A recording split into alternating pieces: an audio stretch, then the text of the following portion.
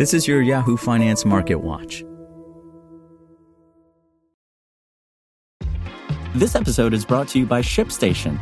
You know, some things take a lot of work, like sending little robots to far-off distant planets. And just as that's challenging, so too is running a successful e-commerce business, especially when there's so much to do. So I want to introduce you all to ShipStation. Now, I love using ShipStation because of its easy-to-use dashboard, which makes managing orders and printing labels a breeze and super smooth. Oh, and the customer service is just out of this world. It's exactly what you need to help grow your business. Sign up for your free 60-day trial at shipstation.com/technews. That's shipstation.com/technews. This is Yahoo Finance Daily, a daily update on the top business, finance, and stock market news from around the world. Let's jump into today's stories.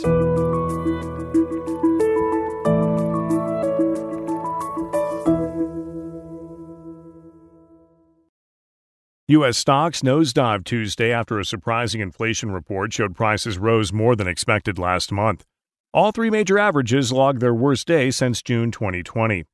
Technology stocks led the way down, with the Nasdaq Composite plunging 5.2%. Tuesday's session marks the seventh time this year the Nasdaq slid 4% or more, per data from Bespoke Investment Group. No declines of the same size were recorded last year, while 10 were experienced in 2020. The S&P 500 sank 4.3%, while the Dow Jones Industrial Average erased more than 1,275 points, or roughly 4%. The Bureau of Labor Statistics released its Consumer Price Index, or CPI, for August early Tuesday, which showed prices rose 8.3% over the prior year and 0.1% over the prior month. Economists had expected an 8.1% increase in inflation over last year and a decline of 0.1% over the prior month. This reading marks some moderation in price increases, which reached four-decade highs earlier this year, but this smaller-than-expected decline likely clinches another 0.75% rate hike from the Federal Reserve at its policy meeting next week. On a core basis, which excludes the more volatile costs of food and energy, prices rose 6.3% over last year in August and 0.3% over the prior month. Much of the steady rise in core inflation comes from the cost of shelter, which rose 0.7% over the prior month in August, the most since January 1991.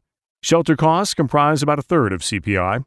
Headline inflation has peaked, but in a clear sign that the need to continue hiking rates is undiminished.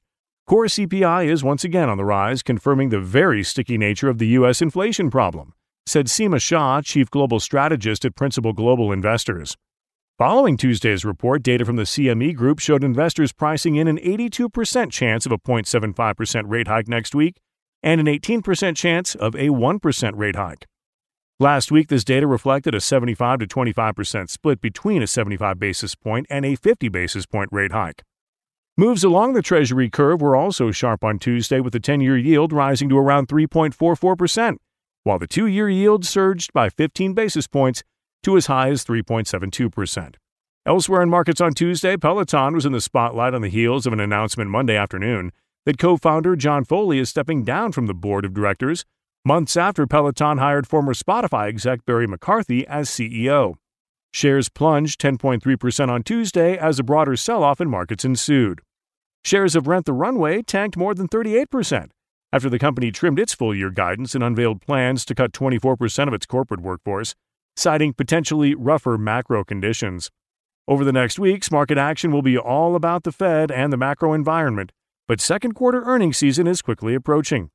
Once we get past this week's CPI and PPI inflation reports and next week's FOMC meeting, the next major market catalyst will be Q3 earnings, DataTrek's Nicholas Colas said in a note this week.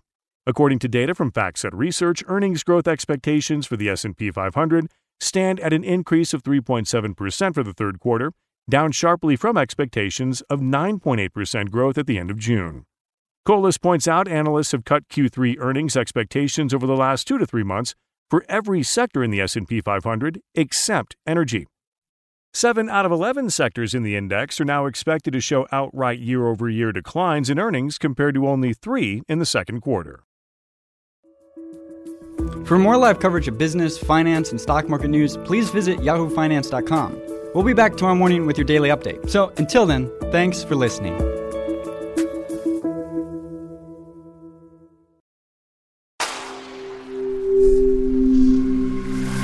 SpokenLayer.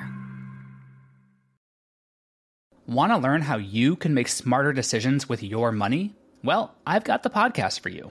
I'm Sean Piles, and I host NerdWallet's Smart Money Podcast. Our show features our team of nerds, personal finance experts in credit cards, banking, investing, and more. And they'll help you make the most of your money while cutting through the clutter and misinformation in today's world of personal finance. You'll get clarity on strategies to help you build your wealth, invest wisely, shop for financial products, and plan for major life events. Listen to NerdWallet's Smart Money Podcast wherever you get your podcasts.